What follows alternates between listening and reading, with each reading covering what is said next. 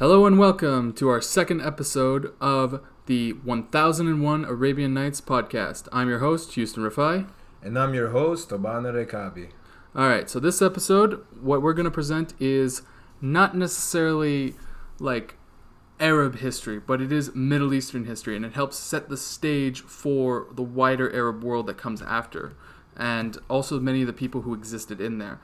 And most people in the Arab world have their heritage at least partially come from these other groups, and it's important to set that context, I think. Yeah, it's because nothing comes out of the blue, right? And everything leads exactly one leads to another, and so we're trying to set up a little bit the setting of the Middle East, so where did they come from, but like what is their influence and what were they bumping up against? Exactly, just setting or the interacting stage up with rather. Exactly, just basically setting the stage up for the Middle East. For when the Arabs actually do show up for the first time in recorded history. Exactly. And that's kind of like where we want to end this episode off, is where in recorded history, not just in legend and mythology, do the Arabs actually show up? When can we say this is an Arab, this is who they are, this is the first named Arab in the Middle East's history?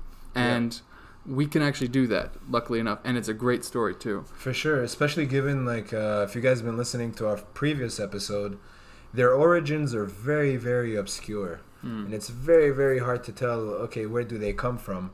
But at least what we can do now is just look at where other people were doing, what other peoples were coming from, and lead up all the way up to when they were first mentioned. Exactly.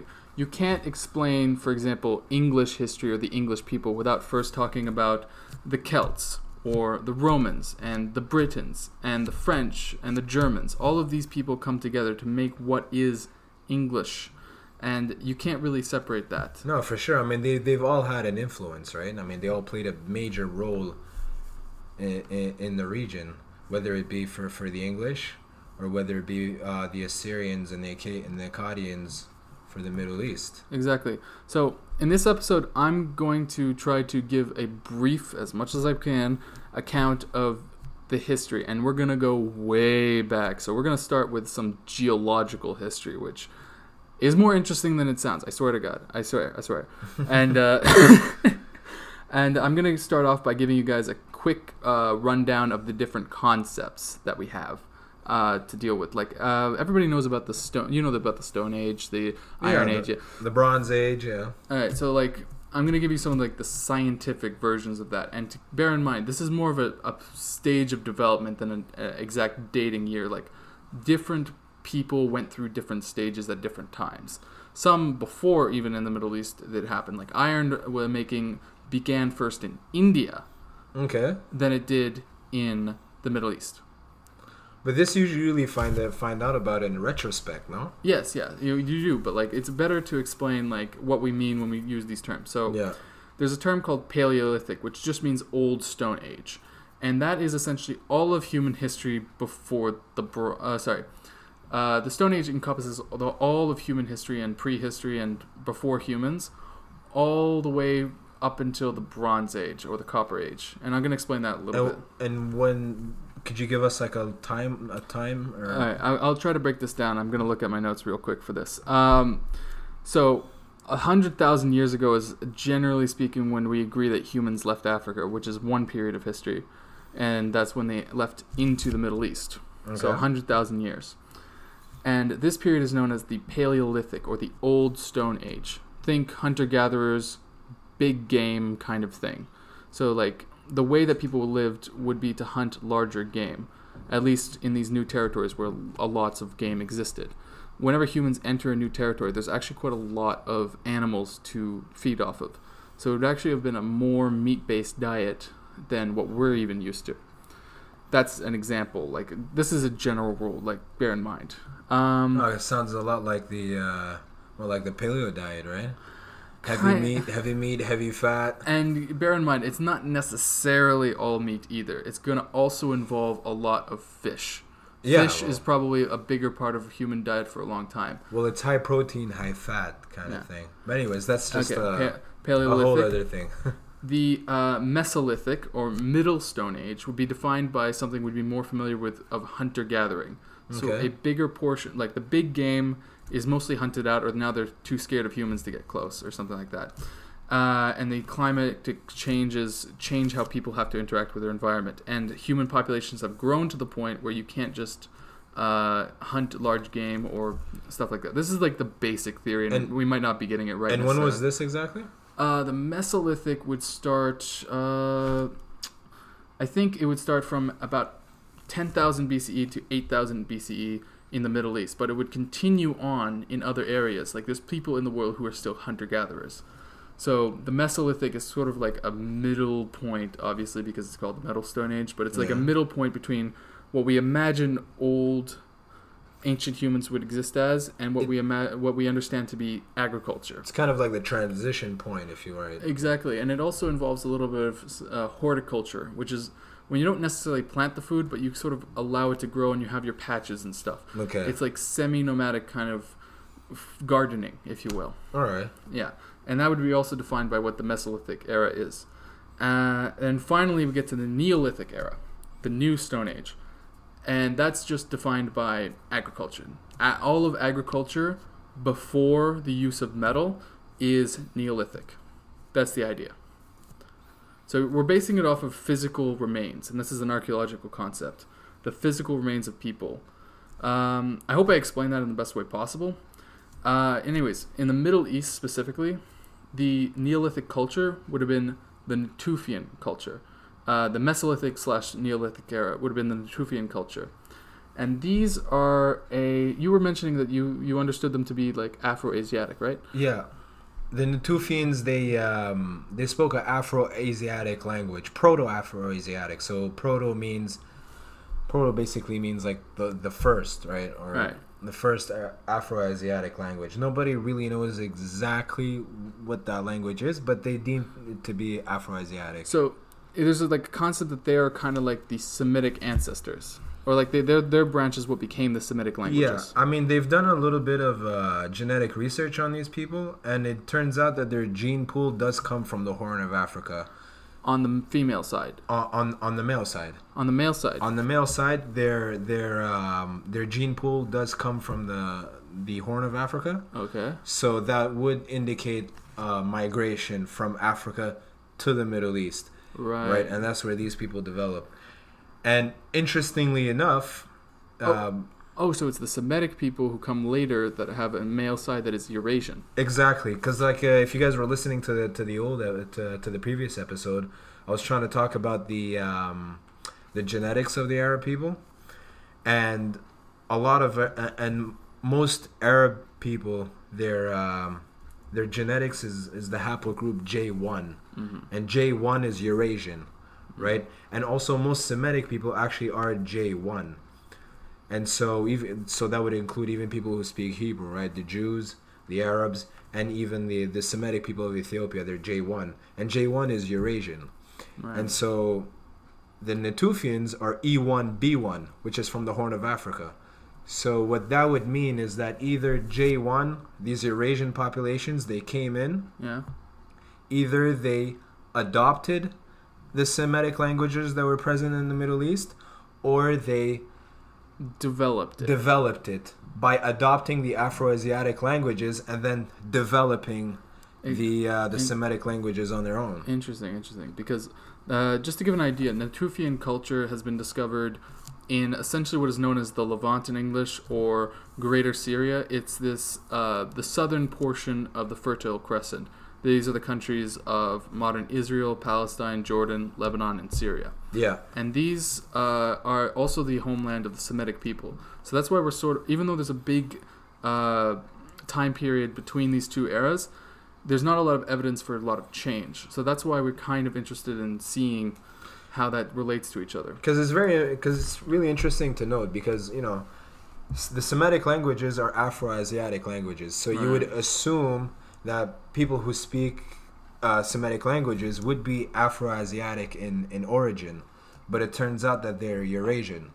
So either these Eurasian people adopted it and then propagated it, right, the Semitic languages, or they adopted Afro-Asiatic languages and then developed the Semitic languages. And that's kind of interesting to note, because it's when you want to describe people's origins and different groups, it gets a bit confusing, right? Right.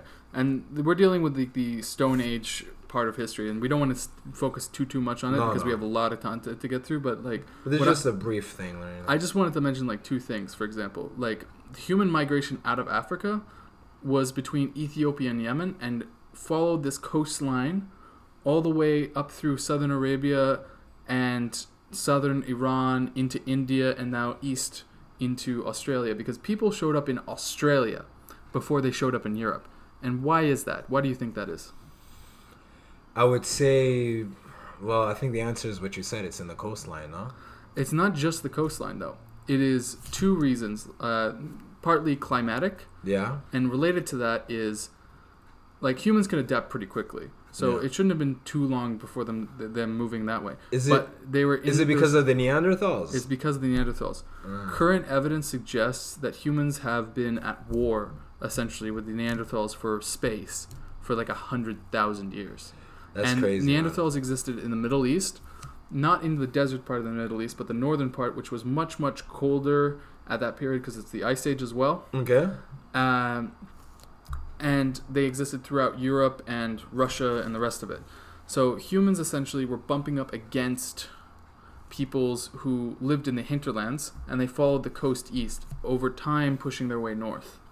So that's one of the reasons why you find Australians, native Australians, Aboriginals, they have been there for between 50,000 and 70,000 years. I mean, they're some of the most ancient people in the world. Exactly, and they had their own forms of agriculture and stuff. But regardless of that, we don't want to get too deep into something that doesn't actually relate to the Arabs. It's interesting. But it's interesting. If you guys want to look up wars between the Neanderthals and the Homo sapiens. It's really cool, man. Or look up the first human migrations, because that's actually super, even the genetic, I know the genetic stuff is kind of awkward because of how it's been this sort of pseudoscience for most of the 20th century, but when you actually get into it, since the human genome has decoded, we're finding a lot of really interesting evidence of how humans moved around for that much time. It's some of the only evidence we have. Yeah, I mean, just look at European genomes. They have 3% Neanderthal or something. Yeah, between 0.5 and 3% Neanderthal, which is weird. And it's kind of an awkward thing to think about. While Africans have 0% Neanderthal in them. Exactly. Which, I wouldn't be mad about. But let's get back to the Natufians. So the Natufians are an Afro-Asiatic people who probably were mixed in with another people eventually because of the genetic evidence. But at some point, but that's probably thousands of years later. Exactly. But what's important about the Natufians is they're the transition period. They're part of the Mesolithic era, and they are the people who we believe who developed the first agriculture. So what they grew, they didn't really grow it. They just gathered the cereals that we're familiar with, the wild cereals, and over time sort of changed them. But what really kicked off their change was the climatic change that happened around this era. When the end of the Ice Age happened, the climate shifted, and the warming climate forced the Natufians to start clearing shrubs which began growing in their patches, their traditional patches, and they had to start growing cereals themselves because they were already a densely populated people, and they were already at least partially sedentary.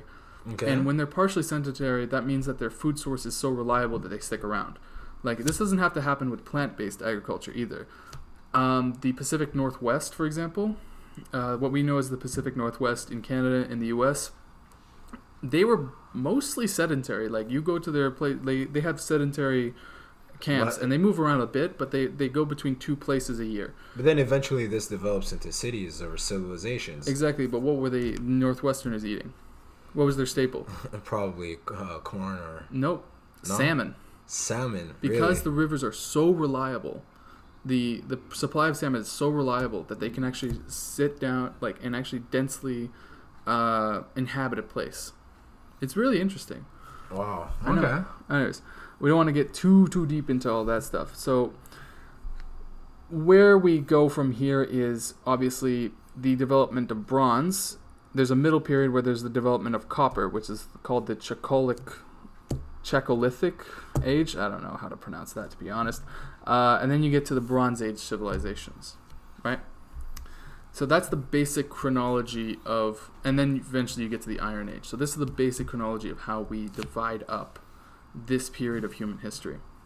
Up until we get to like the Roman and the Classical period, in which we stop using, archaeological evidence and we just start using what people wrote down, Primary sources. Exactly. Because before this, we don't have primary sources that are at least reliable. Like, we do have writing, but it's not as reliable as the histories that come later. Or supposedly reliable. I mean, it's not like anybody was writing down anything anyways at that point. Right. And the Iron Age obviously started off in India first, which is an important point because that changes everything in the Middle East at once. And I'll get into that whole thing later. Regardless, what we're really getting around is the geology that shifted 10,000 years ago shaped the Middle East in ways that have actually remained with us in more present ways than people realize.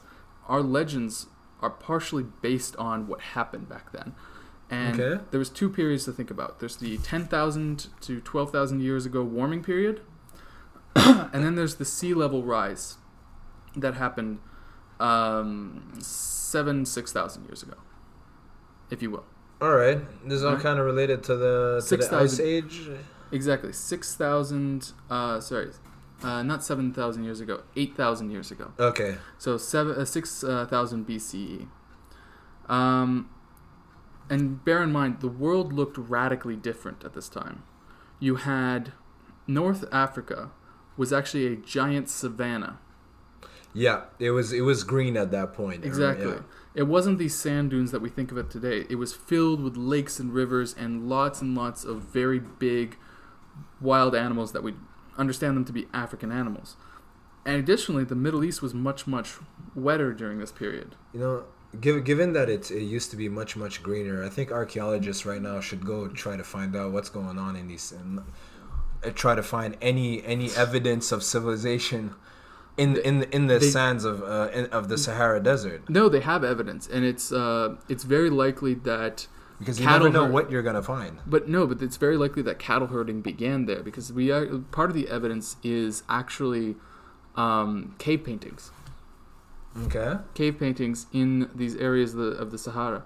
And obviously this is a huge area and it's not been well enough excavated. Like, one of the reasons why we have such good evidence for the Natufians, especially in the southern Levant, is actually because of the modern state of Israel and its very well-funded archaeological excavations. Okay. Like, well-funded archaeological excavations give us more information.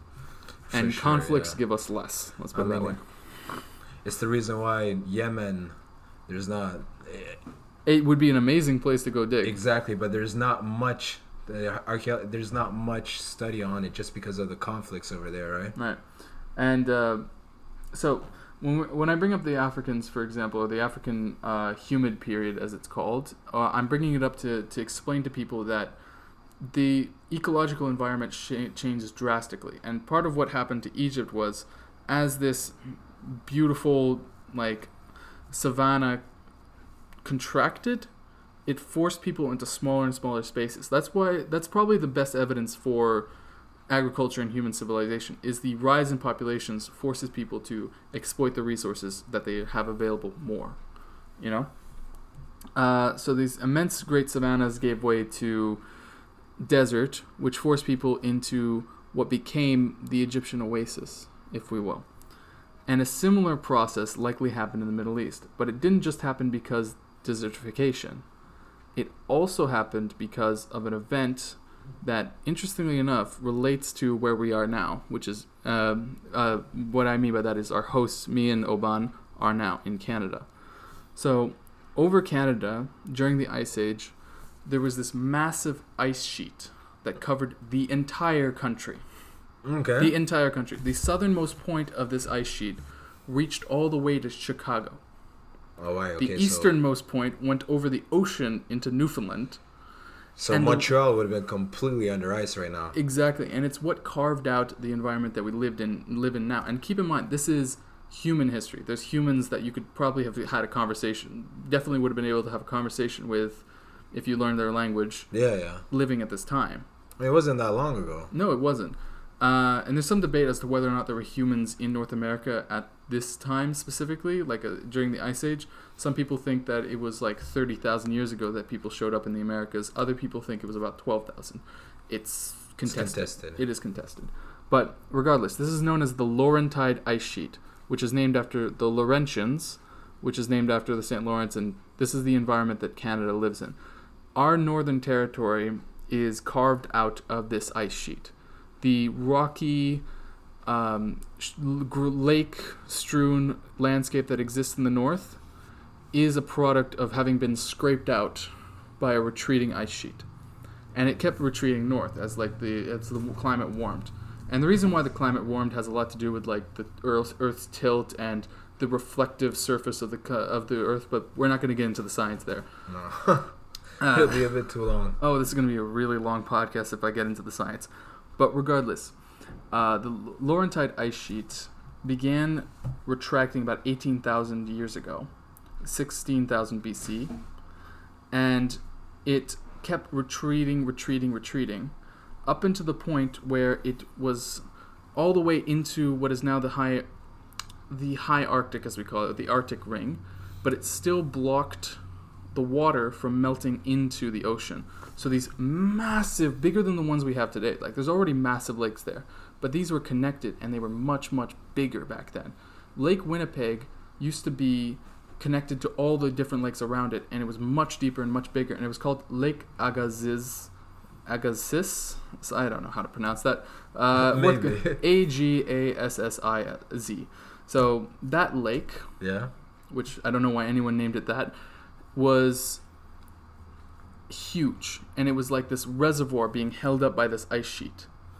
And what eventually happened was this ice sheet, either slowly or quickly, we don't know, and that's again contentious, broke open and let out a massive amount of water into the world ocean and raised the sea level of the world in about 500 years, in a period of 500 years. We're not sure how quickly it happened. Yeah.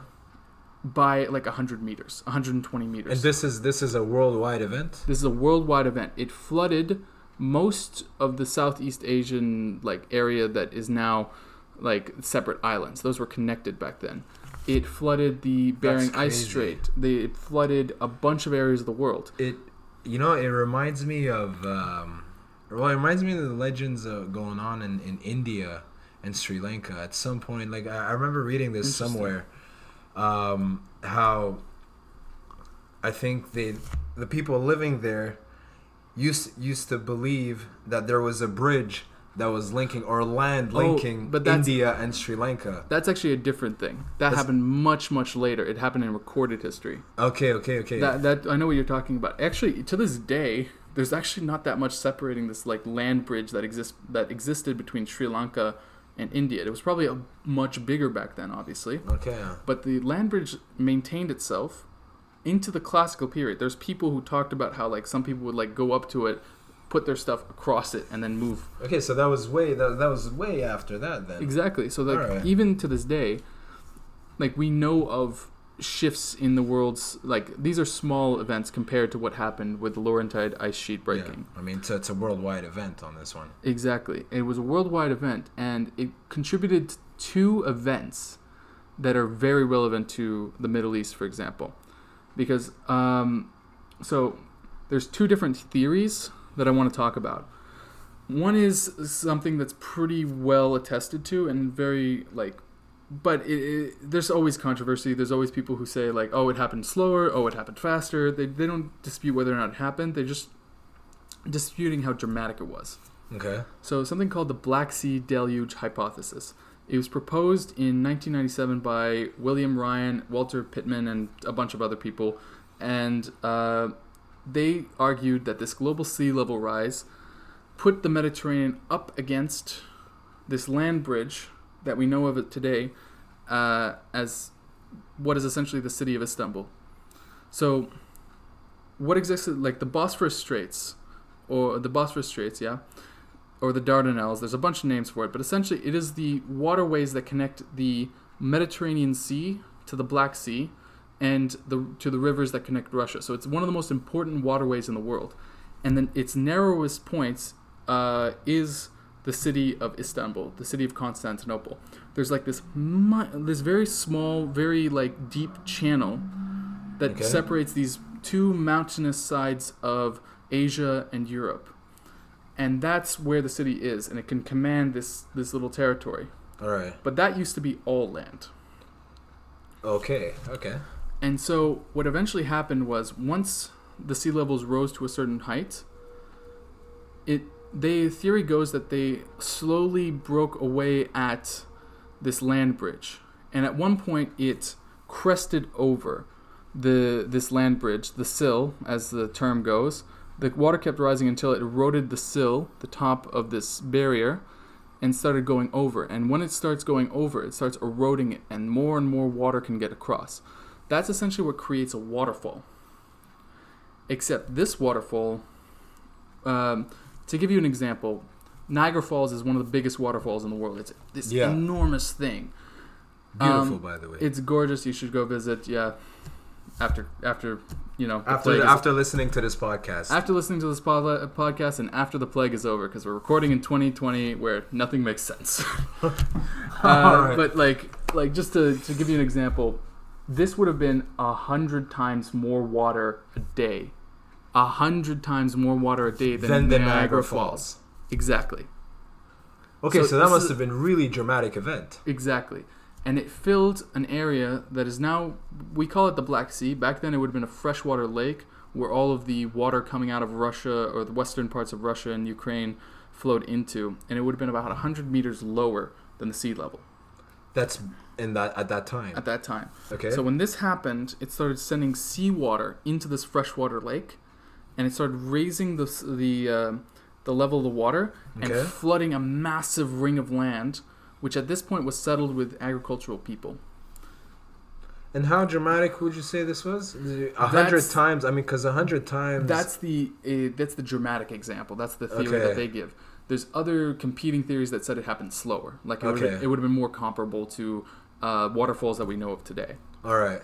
But given that it happened so quickly, it probably was as dramatic as these researchers claim. Okay. And this event would have definitely impressed a lot of people when it happened. Because people were living there. And it would have felt like the world had been flooded, because the area that we're talking about here is an area the size of, let's say, England or the Great Britain. It's a huge area of settled people that was flooded completely. Wow. And what's even more interesting is that, and I already hear like a bunch of people saying, "Oh, this sounds like Noah's Ark. Oh, this sounds like Noah's Ark." Well, Noah's Ark, by reputation, was supposedly landed on Mount Ararat, which was one of the tallest mountains in the Middle East, and it's in Turkey today. It looks across from Armenia. Yeah. It's in the Armenian highlands. Kind of. And it's close to where this happened. Yeah, that's what I was thinking. Like, it kind of sounds a little bit like that. And, you know, going back to what I was talking about the displacement of Eurasian people coming into the Middle East, oddly enough, that happened about 8,000 years ago. Yeah. Right? And so it's possible that these are the people that probably came to the Middle East. I mean, this is my own speculation here. It's not bad speculation, because, like, again, there's really it's hard to get enough evidence about this stuff. It is. Like, this, by the way, folks, this is just my own little speculation here. Exactly. We are not researchers. We are not academics. We are people who are reading researchers and academics trying to learn about the world. Yeah. But like I said, like, I think this is... Because, you know, that Eurasian migration did happen about 8,000 years ago. And so it's possible that those were the people that were living there, and then that area flooded. I can't say no. I don't know. Because that would be very interesting, though. Another interesting thing is also the Noah's Ark story is typically Middle Eastern. Yes. You know what I mean? Yeah. And so that's also where I kind of this is where my speculation kind of lies, like the fact that it's a Middle Eastern story, and these people came to the Middle East probably already having that story with them. Yeah, I But agree, then again, but I don't know. there's also a more local event that's worth talking about as well, and that is something called the Gulf Oasis theory. Now, this was proposed by a guy named Jeffrey Rose, who's kind of a I checked out his pictures. He's kind of an Indiana Jones wannabe kind of character. He's a university professor at Birmingham University in England, and he's a researcher on ancient, I guess you could say, Mesopotamian civilizations. He had a theory based on what happened with the Laurentide event, that because of this, it's very obvious that the Gulf, the Khalij, the Arabo-Persian Gulf, as this researcher decided to call it, because he can't decide between who's right on the naming convention. Yeah, is it going to be the Arabian Gulf? Is it going to be the Persian Gulf? If anybody knows about this is a funny, like, stupid argument that's being had. It's a tit for tat kind of thing. Yeah, the Persians and the rest of the world the Iranians and the rest of the world call it the Persian Gulf, and the Arabs call it the Arab Gulf. Yeah, it's just what it is. But regardless, he says that this area. And actually, he's correct in this part of the theory, that this area was land, straight up land. The whole Gulf. The whole Gulf was land, right up into the Strait of Hormuz, which is like an area the size of Great Britain, again, to give you an approximate size.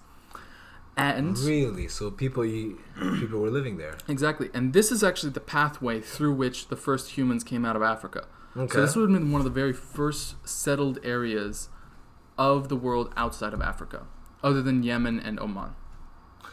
I mean, it would explain how people got to India so easily. Exactly, because otherwise you would have either had to take a boat or had to go around the whole area that is now flooded.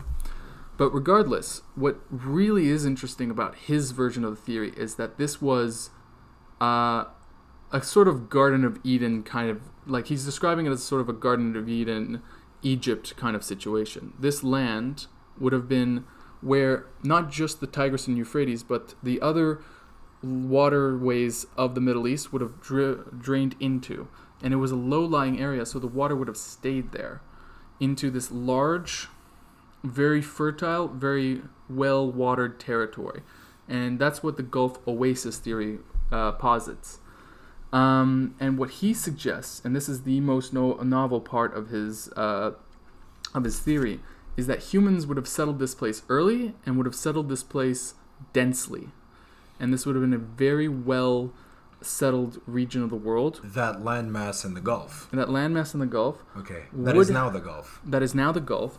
Would have been a place where sort of similar to the Natufians, where people would have settled and become sedentary early in our history, and the population would have been very large compared to the surrounding regions, and it would have had strong connections with the rest of the regions.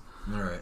And this is very interesting because it kind of fits into what we know of what the Sumerians talked about their own history.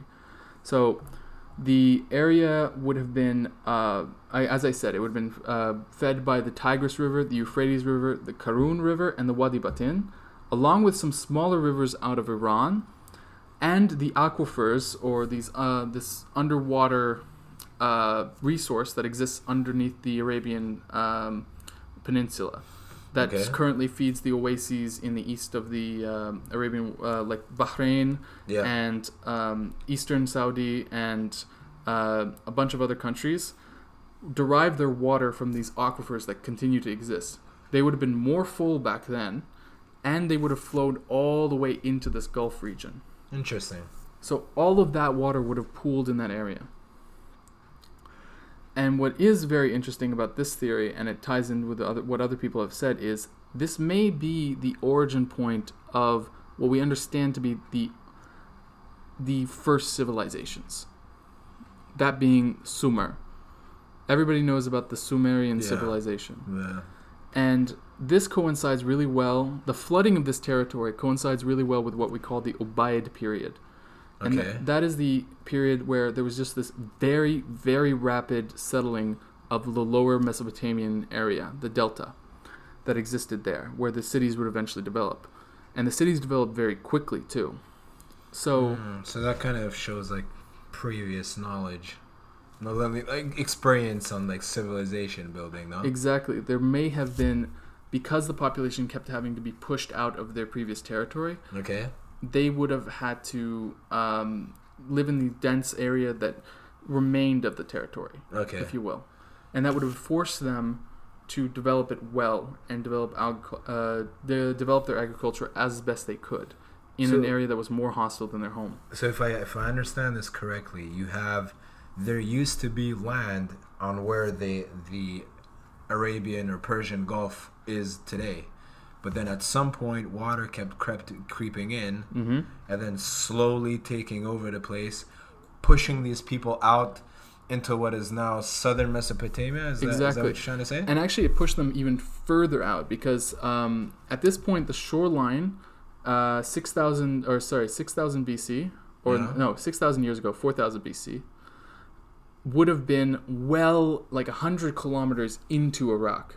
Basra would be underwater. Really? Yes. Mind you, guys, Basra is it's a city of about 1 million people right now today. 2 million people, something like that. And so that would have been completely underwater. Exactly. And the shoreline would have been all the way up to the cities of Ur, Uruk, and the rest of them that eventually developed. So central South Iraq. Exactly. And that's why those cities exist there, where like now it's completely arid where they are. The rivers would have flown right next to them, and the shoreline was right next to them, so they can continue trading. And that's where... Yo, that's crazy, man. Yeah, I know. It is crazy. Like to think that people used to live there and now it's completely water. That's one reason why you guys should take climate change seriously, eh? Yeah. Well, like you have to, man. It's a pressing issue. Exactly. And on that note, we're going to take a little bit of a break and say that this is enough for the geology portion of our explanation of the origins of the Middle East. But I want to leave it off on this note that both the Epic of Gilgamesh, the Sumerian creation myth, and the Book of Genesis traditions both cite massive floods and these sort of migrations from the past. Just one quick question though. The flood that you're talking about in the Gulf of Oasis, or the Arabian Gulf, Persian Gulf. How long did that take compared to the one in the Black Sea that you were talking about? Slower. I think, if I remember correctly, it was a couple hundred years, but that's very quick by relative standards, because it would have over time sort of eroded the land and continued to flow in. But is it noticeable by people? Yes, very noticeable. Would it be as dramatic as like the other one where? Not as dramatic, but very dramatic. Within your lifetime, your village would have disappeared. Okay, yeah. Yeah. Because, I mean, like, a couple of 100 years sounds like, like, it's slow. But I guess that's not really the case then, eh? Exactly. But we're going to get into more of, like, how people remembered this in the next part of the episode. Right. For now, we're going to take a little break, grab some water, and listen to some tunes. Yeah, for sure. See you guys.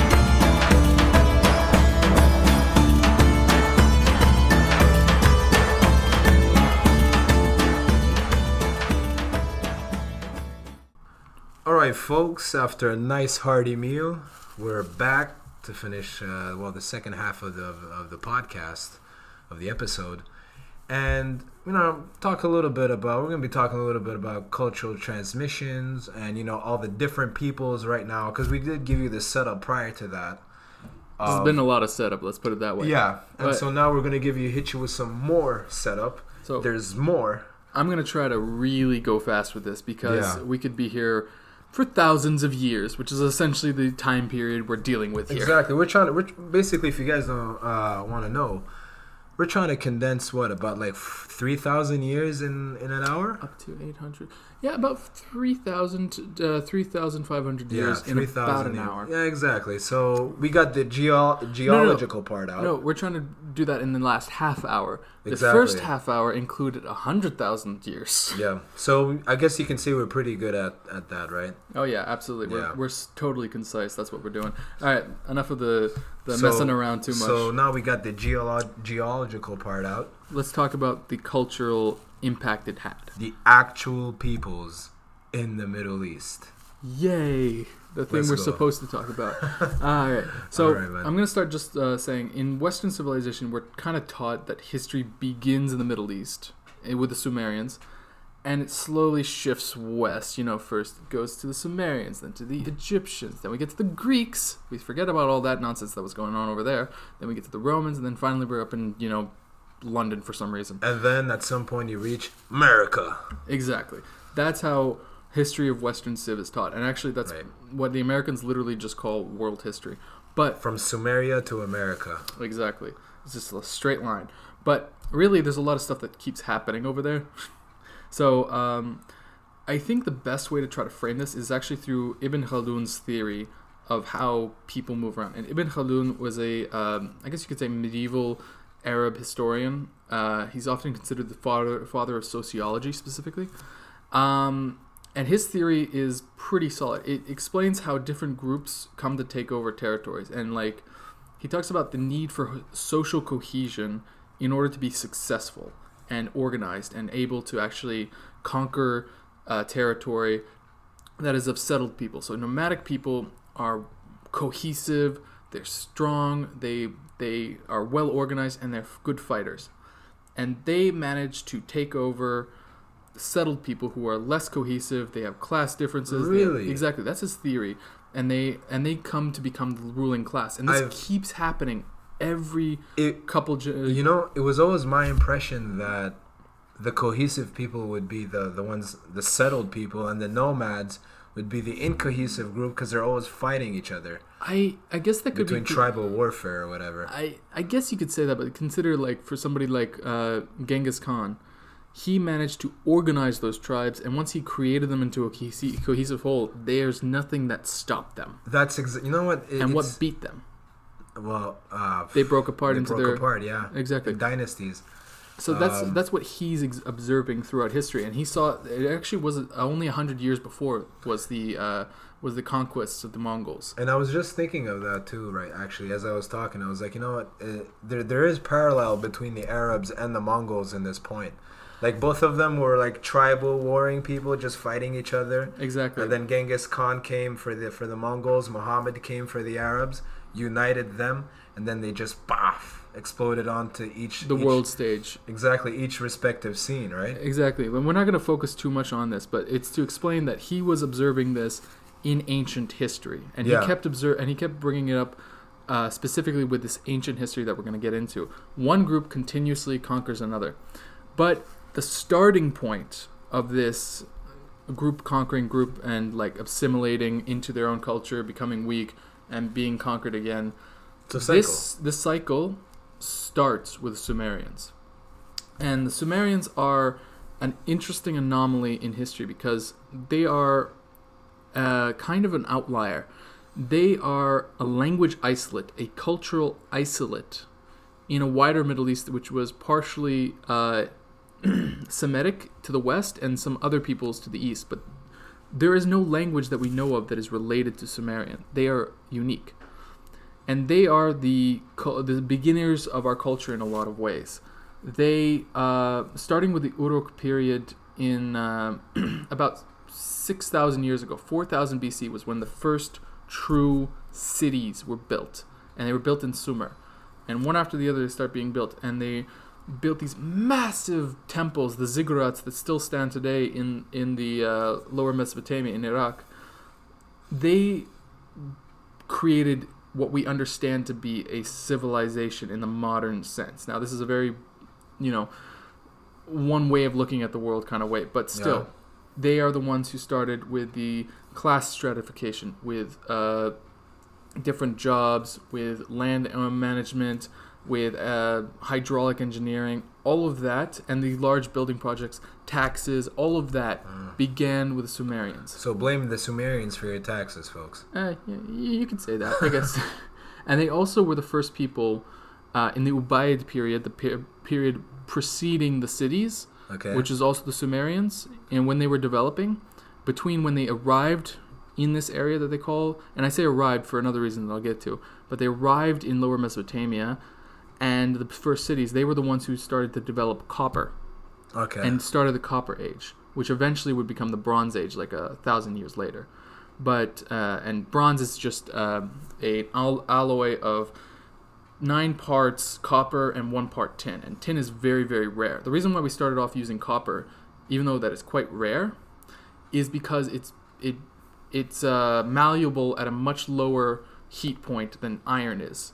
Iron is a better metal, but it requires ridiculously high heats in order, and it's very difficult for ancient people to create this kind of heat.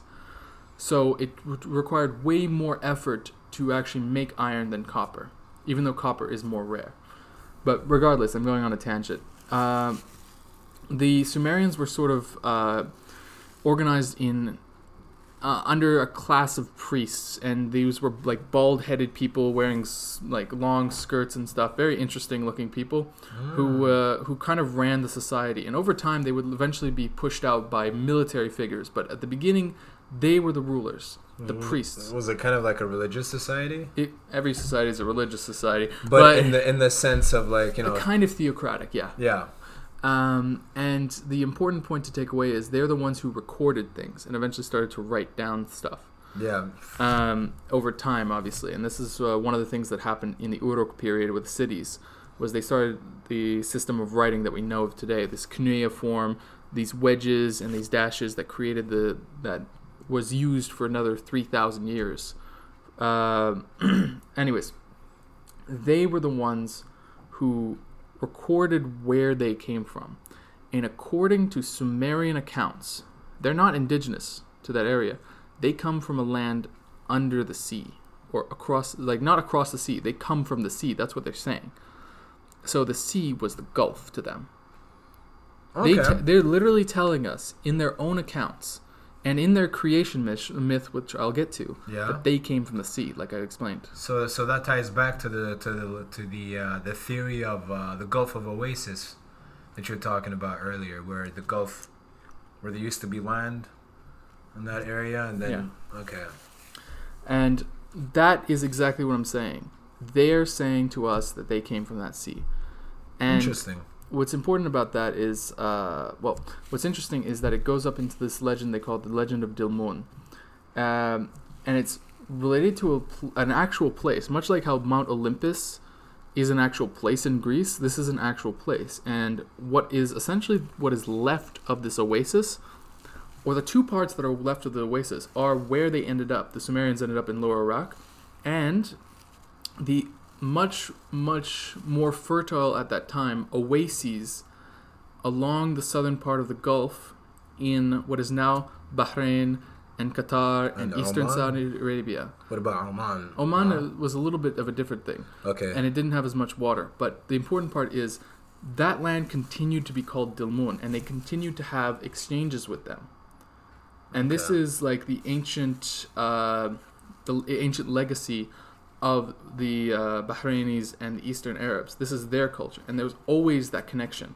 And you can tell me, like you tell me all the time that there's this really strong connection between, like, the Khalij and Iran. Well, because where we're from, southern Iraq, we do have a lot of cultural. We do have a lot of cultural ties to the people living in the Gulf countries. Yeah. In dialects and in food, actually. Similar things. We've even participated in the Gulf Cup. That's how for anybody watching soccer. It's that's just how you know, right? It's like, oh, do they play soccer together? That's the clincher. That's what it is. There you go. The football, as I should say, because international audience. But needless to say, we do have there is a strong cultural connection to this day between the southern part of Mesopotamia and the Gulf countries. And interestingly, and this ties back to the ironworking thing that I mentioned earlier, there's always that connection with India too. So this was the first like sea trading route in the world, was the Gulf. Okay. And it facilitated trade between Sumer and Dilmun and the Indian civilization. So all of them traded with each other.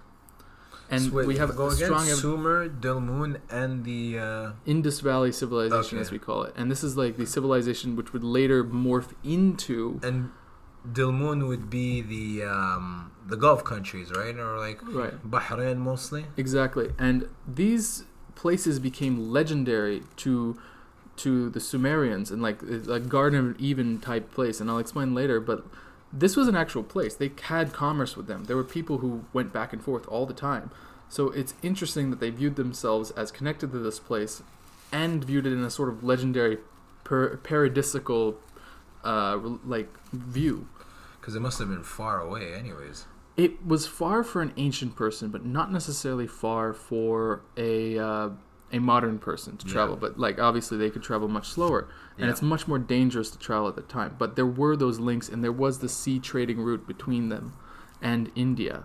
Okay. What we now call India, and we have really strong evidence of that. They were moving around big bulky goods, not just trade goods, but they were moving wheat around.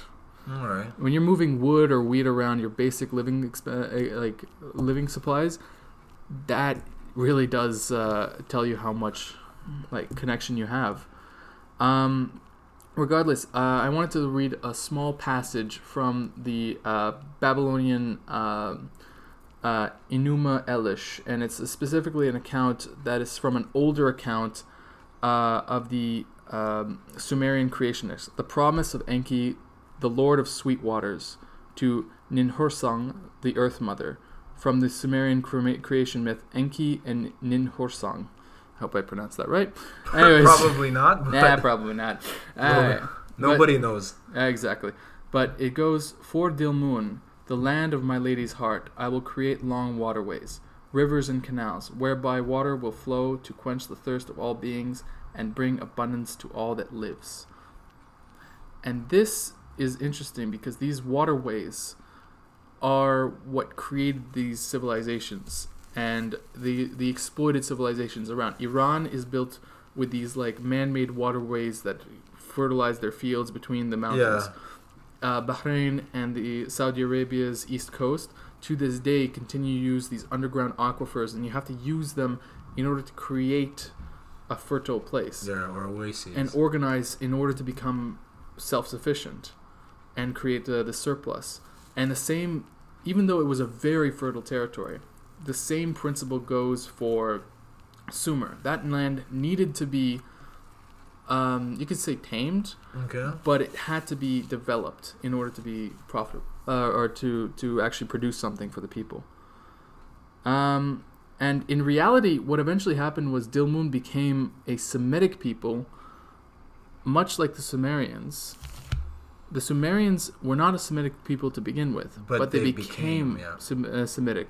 And to this day, the people who live there, who may have Sumerian ancestry, they, from that point on, no longer spoke their ancient language. It's one of the reasons why we don't know who spoke this language at all. And that's partly because of a group we're going to have to get into soon, the Akkadians. The Akkadians adopted Sumerian culture, but brought with them their language. So there's that kind of exchange right here. Exactly, and the exchange went both ways. Yeah. The Sumerians had to learn the Akkadian language because all the people surrounding them were Semitic. So Akkadian had to be the middle point between them. Okay. And the Akkadians borrowed Sumerian culture and traditions. Exactly. Probably. And I think the best way to explain this is through this process of mythological transmission. So like gods actually moved around back in the day.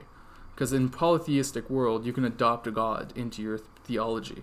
Or at least like change your theology to match your neighbor's theology. It's a weird thing to think about. It's kind of a way of pandering a little. Not pandering, but like it's like... who cares? It's like borrowing. There you go, borrowing cultures. It's borrowing culture. So I want to talk about this goddess, one of the most important goddesses to ancient Sumerian legend, called Inanna. And she was the goddess of sex, war, justice, and power. So kind of a lot of big, important categories. Yeah. She is associated with snakes. Her imagery is associated with snakes and the planet Venus and its transmission across this, or its movement across the sky. And remember that those two factors, because this is very interesting. She was like, for example, the high priest would often have to like have sex with the priestesses of Inanna for like rituals, and it's very, again, we're not gonna get into it. Yeah, It's very interesting stuff. Trying to keep it PG-13 here. I don't think that's gonna be that bad, but yeah, okay. So here's where it gets interesting, because now people are gonna start picking up, because in Akkadian, her name is Ishtar. Okay. And I think more people will recognize the name Ishtar than Inanna. And it's very famous for the Gate of Ishtar, which was the gate to Babylon, which is a gorgeous blue, massive gate that welcomed people. Still standing here today, folks. Exactly, and there's a recreation in London if anyone wants to go see it. Very cool.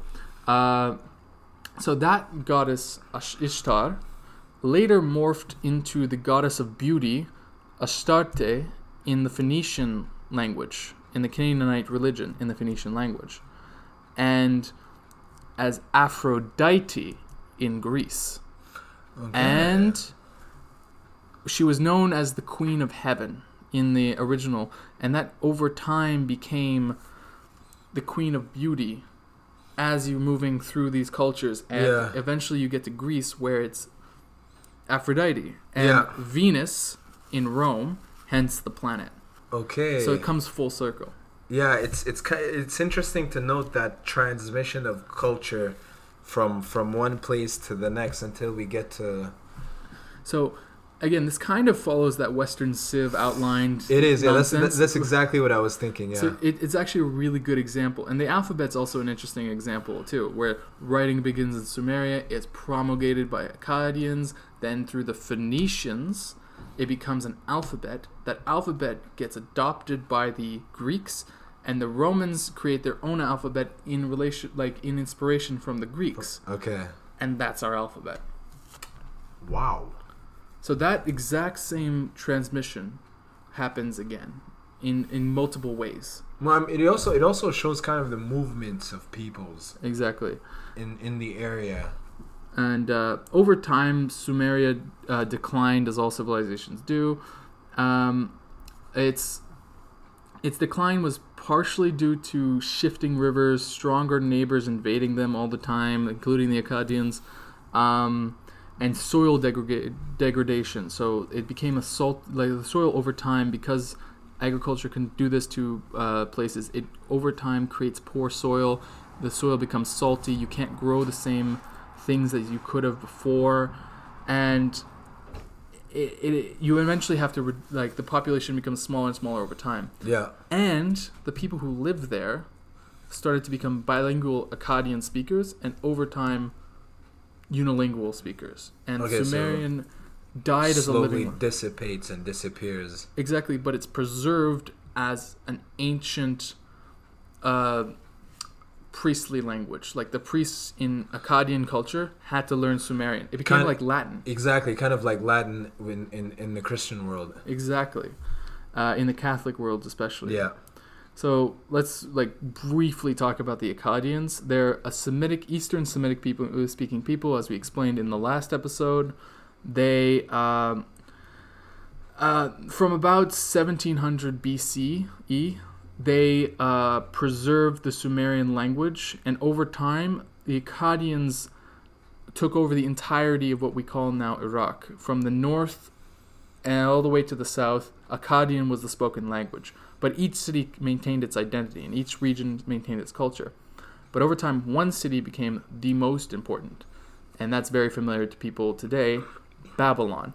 So late Akkadian culture is often just associated as Babylonian culture, especially in the south. Is it kind of like their descendants? Or? They are the descendants. Okay. And with some people migrating, but everyone adopted their language. So it developed. So Akkadian developed into Babylonian. Exactly. And of course, people remember Sargon of Akkad, the first king. The Babylonian king, the first emperor, Hammurabi. These are the ancient people that we kind of associate with that period. But we've already covered 2,000 years of history at this point. We're at 2000 BCE, and from that point onward, we're getting into what we understand to be the Bronze Age. And I'm not going to explain everything, but the height of the Bronze Age was just before its complete collapse. So, first of all, I wanted to just mention what the height of the civilization would have been. So, this was more of like a civilization system. So, you had the Hittites up in the northwest, what is now Turkey. They would have been an Indo-European people. So, they would have come from what is now kind of the Ukraine, Russia area, and they migrated down. They are very famous people for a number of reasons, but they were in direct conflict with the Mycenaeans, who are the previous Greek civilization before the classical Greeks. They're famous for being basically the Greeks of the Trojan Wars.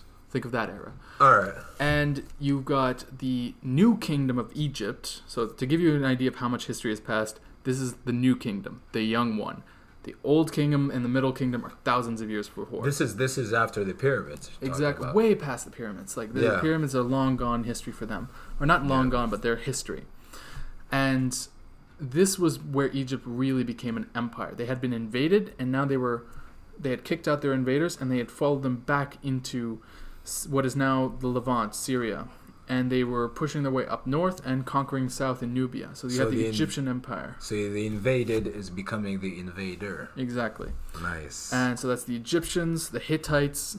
You have, for a brief period of about 150 years, a people called the Mitanni, which we're not entirely sure of what their cultural background is, but they controlled the middle of Upper Mesopotamia, the Aljazair today. The Jazeera area? The Jazeera, right. Okay, that's northern Syria and northern Iraq. Yeah, about. And what is northern Iraq today would have been populated by the people known as the Assyrians, who would have been a subject people of the Mitanni for a while. Okay. So they also play into the civilization system. And the Assyrians were an Akkadian-speaking people, but with a distinct culture that we're going to get into later. They had a different focus in their gods, and they had a different focus in their culture. And then you have the Babylonian kingdom in the south of what is now Iraq. Okay. So this is sort of the civilization system, and this is the height of the Bronze Age. This period was characterized by like chariot warfare. So these big war chariots, like the Egyptians had their own model, the Hittites had their own model, everybody had their own version of it. The Hittites one was like a big hulking like tank-like military machine. Yeah. And the Egyptian one was this light, fast, like arrow shooting one. So kind of like tanks and but this is kind of like their system of knights. Like this is their military class. The grunts are like the front lines, but this is their showpieces, what wins battles. Nice, eh? Yeah. It is. It's kind of like tanks and Humvees. Exactly.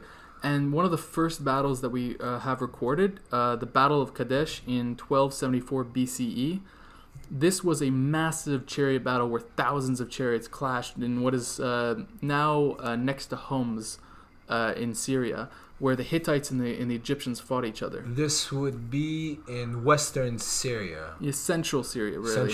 Central Syria. Just north of Lebanon. All right. And it was probably something to behold. And we know of it because of Egyptian accounts and Hittite accounts, and because of the peace agreement that happened afterwards. That's why, like, the peace agreement is the first ever peace treaty we know of. And it's actually up in the UN. The original is kept in the UN today because it is such an important part of this sort of diplomatic history. And it's important to note that they didn't just war with each other. These civilizations traded and they exchanged brides. And they would often refer to themselves as family. And if they weren't family, they made themselves family by marrying off their kids. Okay, so it's kind of like a political marriage, if you like, right? Exactly. Or marriage for political reasons. Exactly. For like alliances. Yeah. And they do that to maintain peace and, more importantly, to maintain the trade, because Egypt provides the food and some gold. The Hittites provide the tin that's essential to create copper. Everybody has a stake in creating, essential to creating bronze. And copper was mined in a bunch of places, but especially in Cyprus, where both sides had to have some stake in. So it gives you an idea of like the sort of like the system that existed and how advanced these people were and how the cities were massive and the populations were massive and the organization was more than anything that had existed before, and the world of civilization, instead of just existing in Mesopotamia, had expanded to include Egypt, Anatolia, Greece even, and into Iran. Okay. And so this kind of shows us this is kind of where the transition of Western Civ comes from, no? Exactly. And after this point, we kind of stopped talking about the Middle East. And then we focus more on Central Europe, exactly, and then the Americas. But the important part to remember here is this all comes crashing down in a way that is much more significant than even the fall of the Western Roman Empire, as you say, because this was very noticeable on a village-to-village level, on a city-to-city level. The population declined dramatically, and the cities, almost all the cities, were sacked. Well, what happened? So I'm going to give you the list of factors, because actually this is still a contentious issue that we have arguments about all the time, and historians have arguments about all the time. Okay. All of the civilizations were weakened. If one had been weakened, another could have invaded and taken over, but all of them were weakened. And this is probably because of climatic problems. There's a theory that there's a volcanic eruption in another part of the world, or in Etna maybe, that caused the harvest for a couple years to be very weak. And there's a theory that a major earthquake in the southern Aegean Sea caused massive destruction. Where is that? Oh, the Aegean Sea is like the Greek islands. Okay. And so something happened there which caused people's homes to be destroyed and forcing them to move and to try to move out of their territory into other people's territory, which causes more disruptions. The entire Levant came crashing down. All of the peoples, all the cities saw damages, especially Ugarit. There's an account from Ugarit where it's a clay tablet where one ruler is trying to send it to another ruler in order to get his soldiers back or to get aid from his ally. But the account was never sent. It was found in a pile of burning rubble. So that tells you how dramatic. Wow, okay. Yeah, exactly. I mean, yeah, and given the fact that it's all these villages and cities crumbling down at the same time, I guess you can only attribute that most likely to climate factors, right? I mean, and not just the climate factors, the volcanic eruptions, the earthquakes, the famines that are caused by it. This probably caused a lot of conflict between the peoples. Exactly. Civil unrest, uprisings against your rulers. Your rulers are your rulers because they can provide for you. That's the system that exists. Yeah. There's a very stratified society. If your freaking world is falling apart, who do you blame? You blame the rulers for their incompetence. Exactly. Or supposed incompetence. And when you're that weak, you're pretty easy to invade. And crucially, some of these invaders came with iron weapons, which anyone could produce. Because now the technology exists that anyone could produce iron without having contact with this rare copper resource. You could actually produce iron anywhere. Okay. Yeah. So the invaders would have been just as well armed as these fancy charioteers. So everything came crashing down from, I think it was 1200 BCE to 1150 BCE. And I think that kind of ties back to what you were saying about the theory of Ibn Khaldun, where more cohesive groups, right, would come. They would come in and take over the less cohesive settled societies. I mean, is this kind of something that happened because of that? I guess you could say, and I'm actually going to get into that because it happens with a specific group. Okay. And it's going to be very familiar to you. So anyways, after this period of chaos for 200 years, where we have very little evidence of what happened and there was significant depopulation, there's a kind of a shuffle that happens. And this precedes a period we call the biblical period. During this, the biblical period being, the kingdom of Israel, blah, blah, blah, and what is attested to in the Bible. Yeah. So when people think of ancient history, they think of if they're Christian, they think of biblical history. This is new to this point. All of the stuff we've been discussing is already the ancient world for them. And this collapse of civilization is ancient world for them. Okay. So during this biblical period, there's a people who become very widespread in the Middle East.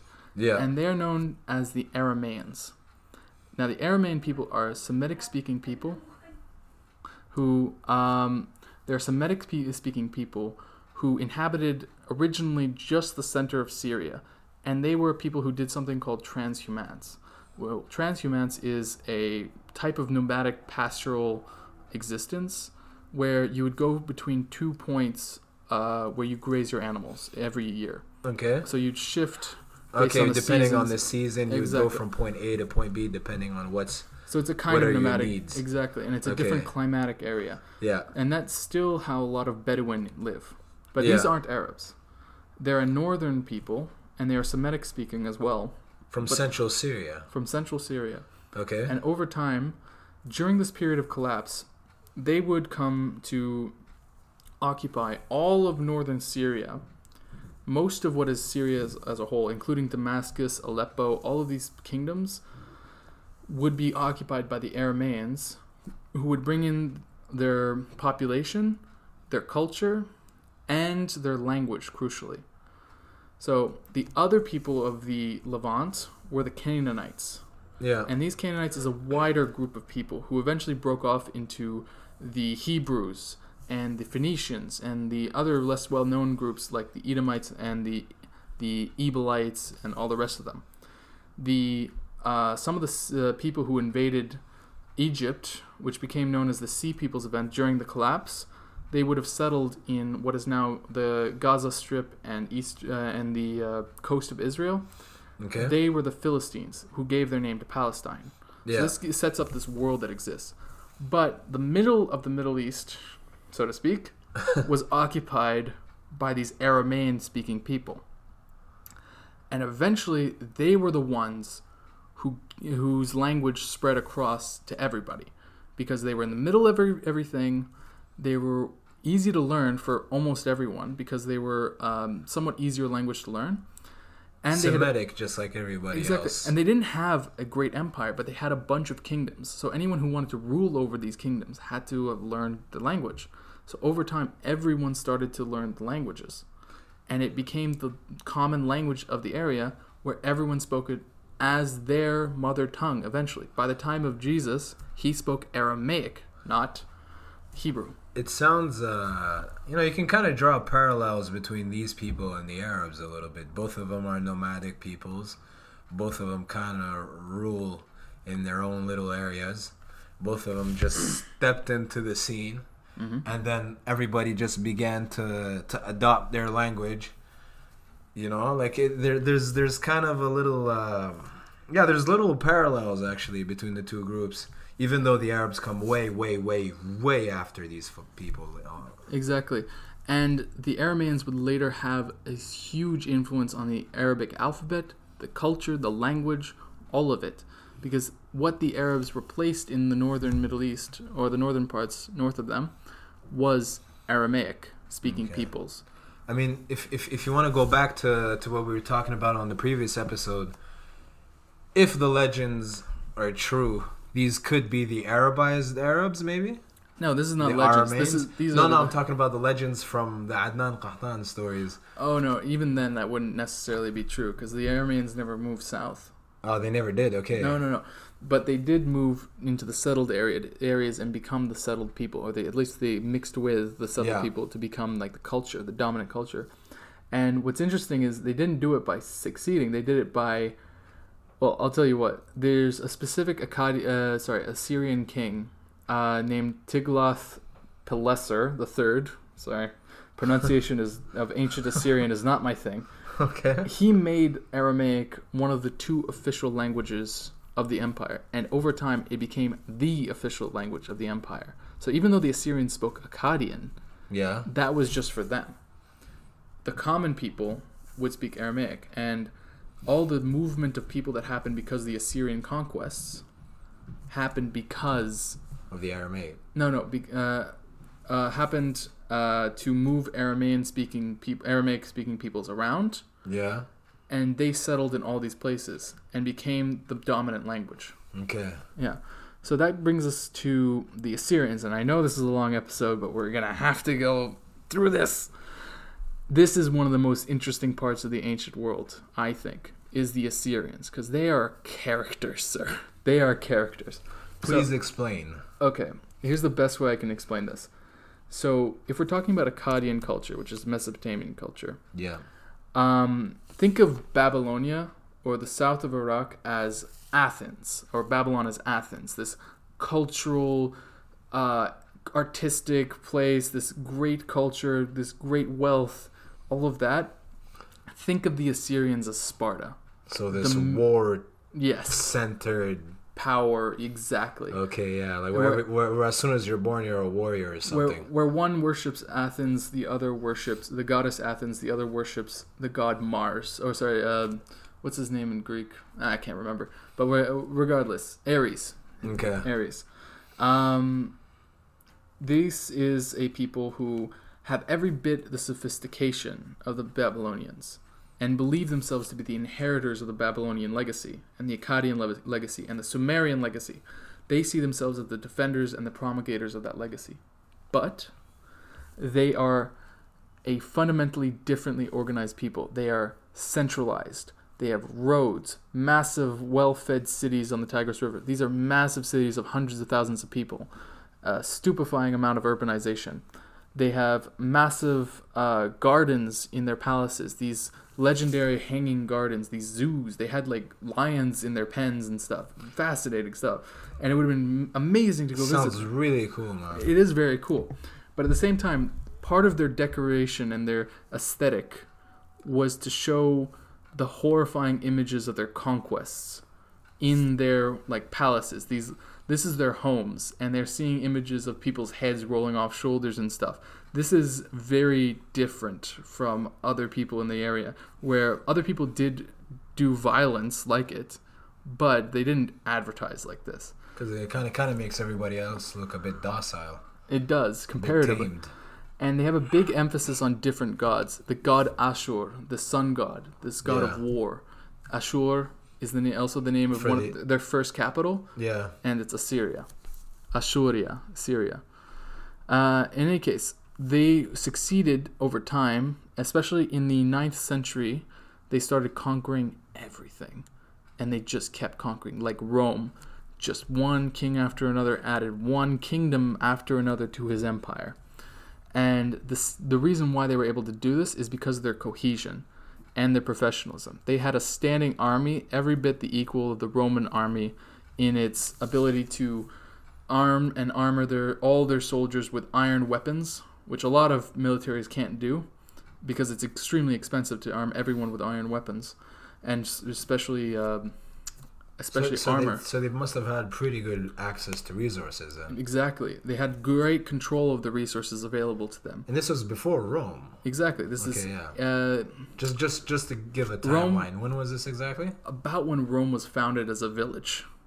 Okay, yeah. Exactly. So this is ancient. This is ancient, but it's new. It's after the collapse, and it's after the biblical period. Yeah. And it gets into ends the biblical period, actually. Their armies have siege engineers who can break down anything. They start building battering rams that are 2 stories tall and that can break through these mud brick like walls that had like completely stopped armies before them. They used combined arms in the military sense, where they used horsemen, chariots, spearmen, archers, and slingers, and heavy infantry. Yeah. And the reason why they were so good at conquest is because they built a reputation. And that reputation was for brutality. So they must have scared the people before even coming in. Exactly. As soon as they surrender. Exactly. As soon as they hear of the Assyrians, they're not defending that anymore. They were famous for flaying their enemies. And, Flaying. Just a PG-13 warning. This is the thing you saw in Game of Thrones, actually, if anybody saw this. This is when you skin your enemies alive. So you tell me that these people were doing... Oh. Yeah, and they put it on the walls of their palaces. Aye. They probably put the skins on the walls as well, but like they carved it into the walls what they had done. And they put heads on heads. Severed heads as like pyramids of severed heads. Like heads on spikes. Man, that's like going into one of those lodgers' cabins and you see a head of a moose or a deer right on the wall. But a person, But this is a person instead. And another thing they would do is mass sexual assaults of men and women. Really? Of their enemies, anyone who resists. They also did desecration of the statues and the physical embodiments of the gods. So back then, gods were like the sacred cow, for example, in Christian understanding. These are physical things. Okay. These are physical places, and they desecrated them by like removing them and putting them into and they used to capture the gods and bring them to the capital to destroy them and stuff like that. It's to break the will of the people. Kind of like a symbolic takeover that we're taking over every aspect of your life here. Exactly. And that leads really well to this last point. They moved people around, especially the Arameans at first. They moved them around because breaking ties with your local people and moving them into an unfamiliar place is the best way to make them dependent on you. And True. so they moved all these people around to fit their imperial goals. And this is something that the Romans did. It's something the Inca did. Like, a lot of empires do this. I mean, they're not bad tacticians. Exactly. And it worked. For 200 years, for 300 years, they were the power. And by the end of their empire, they ruled the entire Middle East. They controlled all the way up into Turkey. They destroyed the Armenian kingdom that had just emerged. They had Parts of Egypt too? They controlled all of Egypt. Okay. They conquered all of Egypt. Northern what is now Saudi Arabia was conquered. This is desert territory, and they still conquered it. They conquered everything. Really? Northern Saudi Arabia, so we're talking about the Najd region. They went into Iran, and they destroyed the Elamite civilization, which is considered the ancestor of the Iranian civilization. They destroyed it. And eventually that place had to be replaced in population by the Iranian people, actually. Wow, man. That's how, and their reputation still, to this day, is as the evil empire. That's to give you guys an idea of who they are. I mean, they sowed it. Exactly. They consider themselves to be the evil empire. And they sold it through their propaganda, the murals in their palaces, I kept saying, the temples and the monoliths, all of these things that they built across the empire were to advertise their power and their brutality. The tropes include not just the brutality, but their mastery over the natural world. They love to show themselves like fighting lions and stuff. They're kings fighting lions. Power comes from the gods, especially Ashur, the sun god. And the big trope is this embrace of brutality and cruelty, as I said. Not just power or submission. We will always win is their message. And so you better give up. But that sounds intense, man. It is intense, but once you lose a couple battles, the aura starts to fade. Yeah, you don't look so frightening anymore. Exactly. So that's eventually how they collapse. Is they lost a couple battles, they fought one civil war, and then everybody tried to destroy them. And an alliance of Babylonians, reminder, this is their sister culture, the Babylonians. Yeah. And the Medians, an Iranian-speaking people who would eventually become the Kurds, we think. Okay. Allied themselves and raced to go destroy the sacred cities of the Assyrian Empire. You know, this sounds kind of like the Allies versus the Nazis a little bit. It kind of probably felt like that. Where these guys were probably, the Nazis, and everybody else was the Allies, and they're we're tired of your crap, man. Exactly. And by the way, that observation is really funny because, and bear in mind, I know my co-host hasn't seen this, Dan Carlin's Hardcore History, his series on the Persian Empire, which eventually would take over this whole territory only 100 years after the collapse. Yeah. He describes it exactly the same way you just did. Really? As in the evil empire of the Nazis being taken over by the Allies. Man. And the entire world being carved up between four empires afterwards. But what's interesting about this whole story of the Assyrians is through them is how we get the first account of the Arabs ever in history. And this was at the early beginnings of their empire and the early part of their conquest. They hadn't yet conquered the world. They were just the strongest power at this point. And this is about... This was 853 BCE. Okay, so 800... Okay, so that's about 2,800 years ago. And to answer the thing that we started off an hour and a half ago talking about... Yeah? The first named Arab in recorded history is a king called Jindabu. Or Gindabu, not sure. It's probably Jindabu. Jindabu. And he was the first king named in the Arabs, and he shows up in this amazing part of the history. It's one of the great battles of the rise of the Assyrian Empire, the probably greatest battle that they had up until that point, up until the point of their great city in Nineveh being destroyed. Yeah. Side tangent, I actually went to London to go see the British Museum at one point, and you actually see these murals that they took off the walls in Nineveh. This the great city of the Assyrians is the Nineveh. From that time. From that time. And you see these like conquering like armies on these like the walls depict these conquering armies, but the walls are scorched with fire of their own destruction. Yo, these people are just too intense, man. No, it's great history, honestly. No, for sure, yeah. But like they were bragging about their conquests, but the wall is now scorched with those people coming back to conquer them. Karma, man. You gotta. That is karma. That's what it is. It's really karma. It is. But while they were conquering, they were. So I'm going to explain this little thing to begin with. So they found these monoliths, the Korok monolith, which are essentially accounts of the conquests of two Assyrian kings, Ashurbanipal II and Shalmaneser III. Now, Shalmaneser III had just been crowned, where he goes on his massive like conquering rampage to go add territory to the empire, and it's an account of, and the end of the monolith describes an account of a massive battle that was had. So essentially what he had done was he had marched west from Assyria. He had destroyed the kingdom of, he had cowed the kingdom of Aleppo. He had destroyed the lands of Hama and had just finished sacking this town called Karkar. And his forces marched south along the banks of the Orontes River, the most fertile river in Syria. Okay. And he was camped.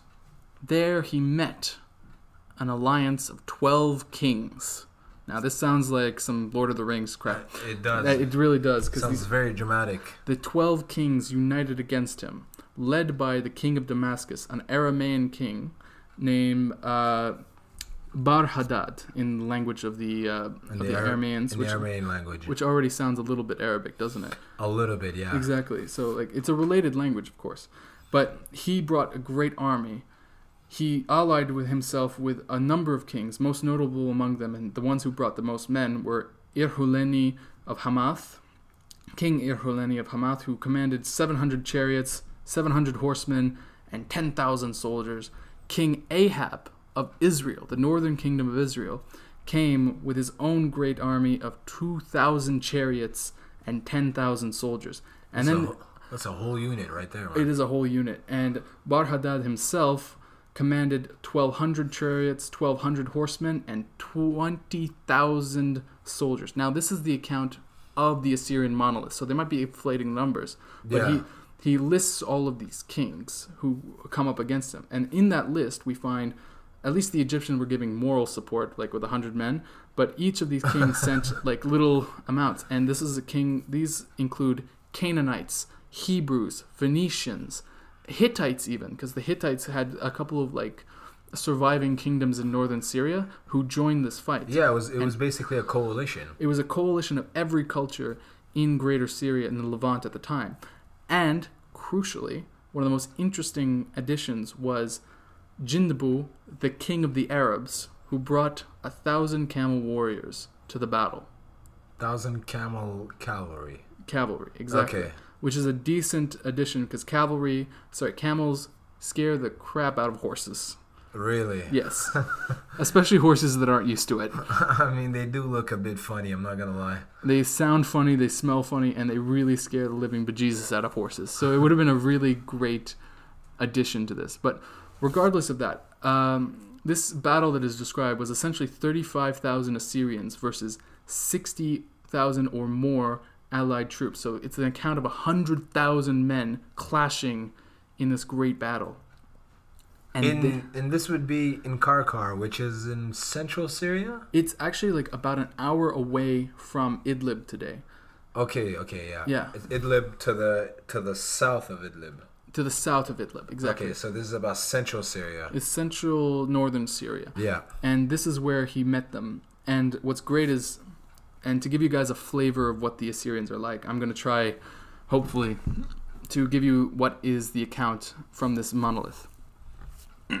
Quote, Karkar, his royal city I destroyed, I devastated, I burned with fire. And then he goes on to list all of the kings who stood against him. These 12 kings he brought to his support, to offer battle and fight. They came against me, trusting in the exalted might which Ashur, the Lord, had given me, in mighty weapons which Nergal, who goes before me, had presented to me. I battled with them. From Karkar, as far as the city of Gilzau, I routed them. 14,000 of their warriors I slew with the sword. Like Adad, I rained destruction upon them. I scattered their corpses far and wide, and covered the face of the desolate plain with their wide-spreading armies. With my weapons I made their blood flow down the valleys of the land.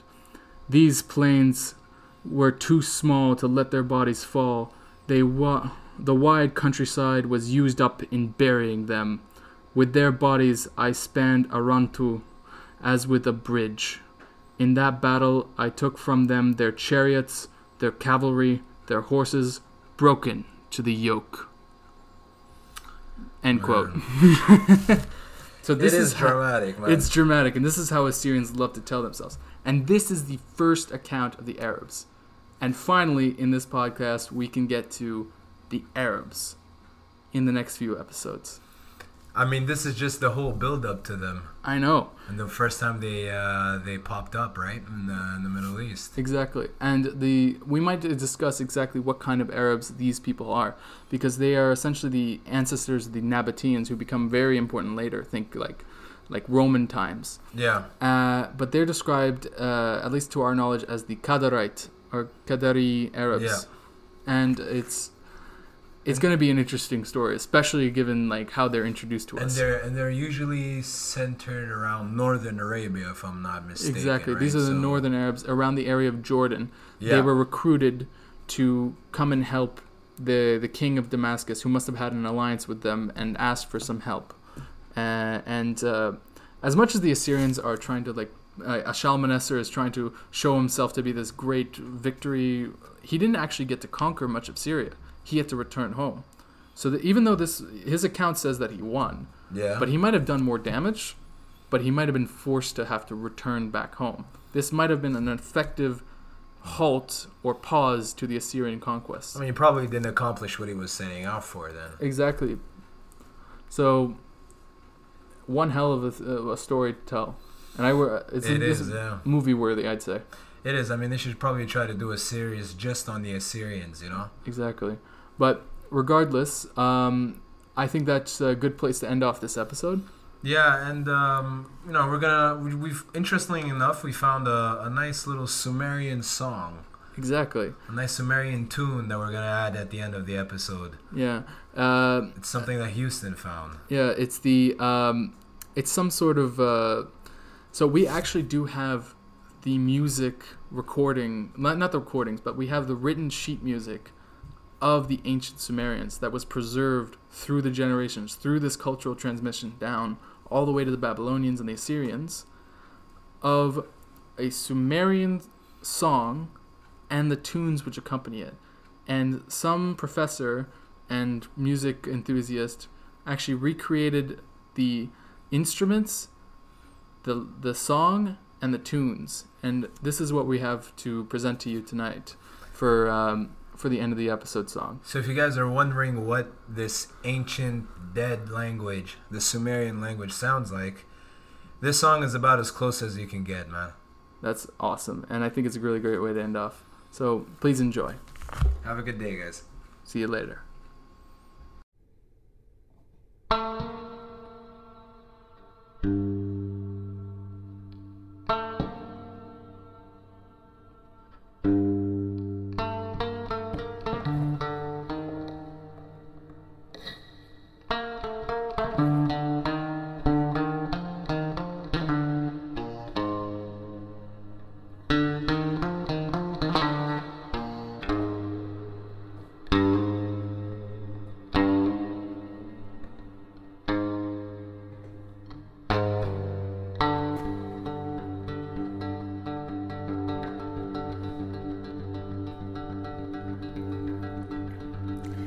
Udrea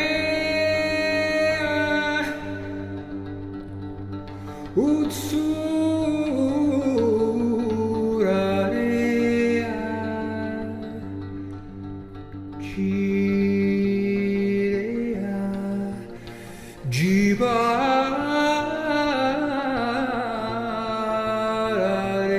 Jibararea Murea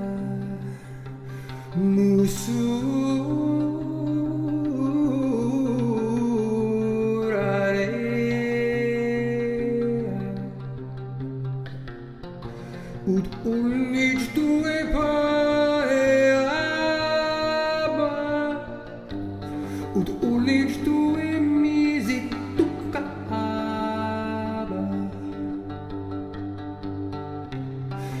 Eşkalamma karinda şuaba Şurinda kalamma kaniçta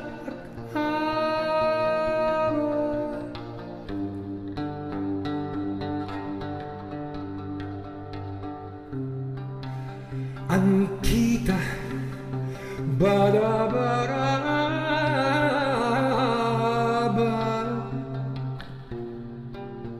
Ki anta Badasuraba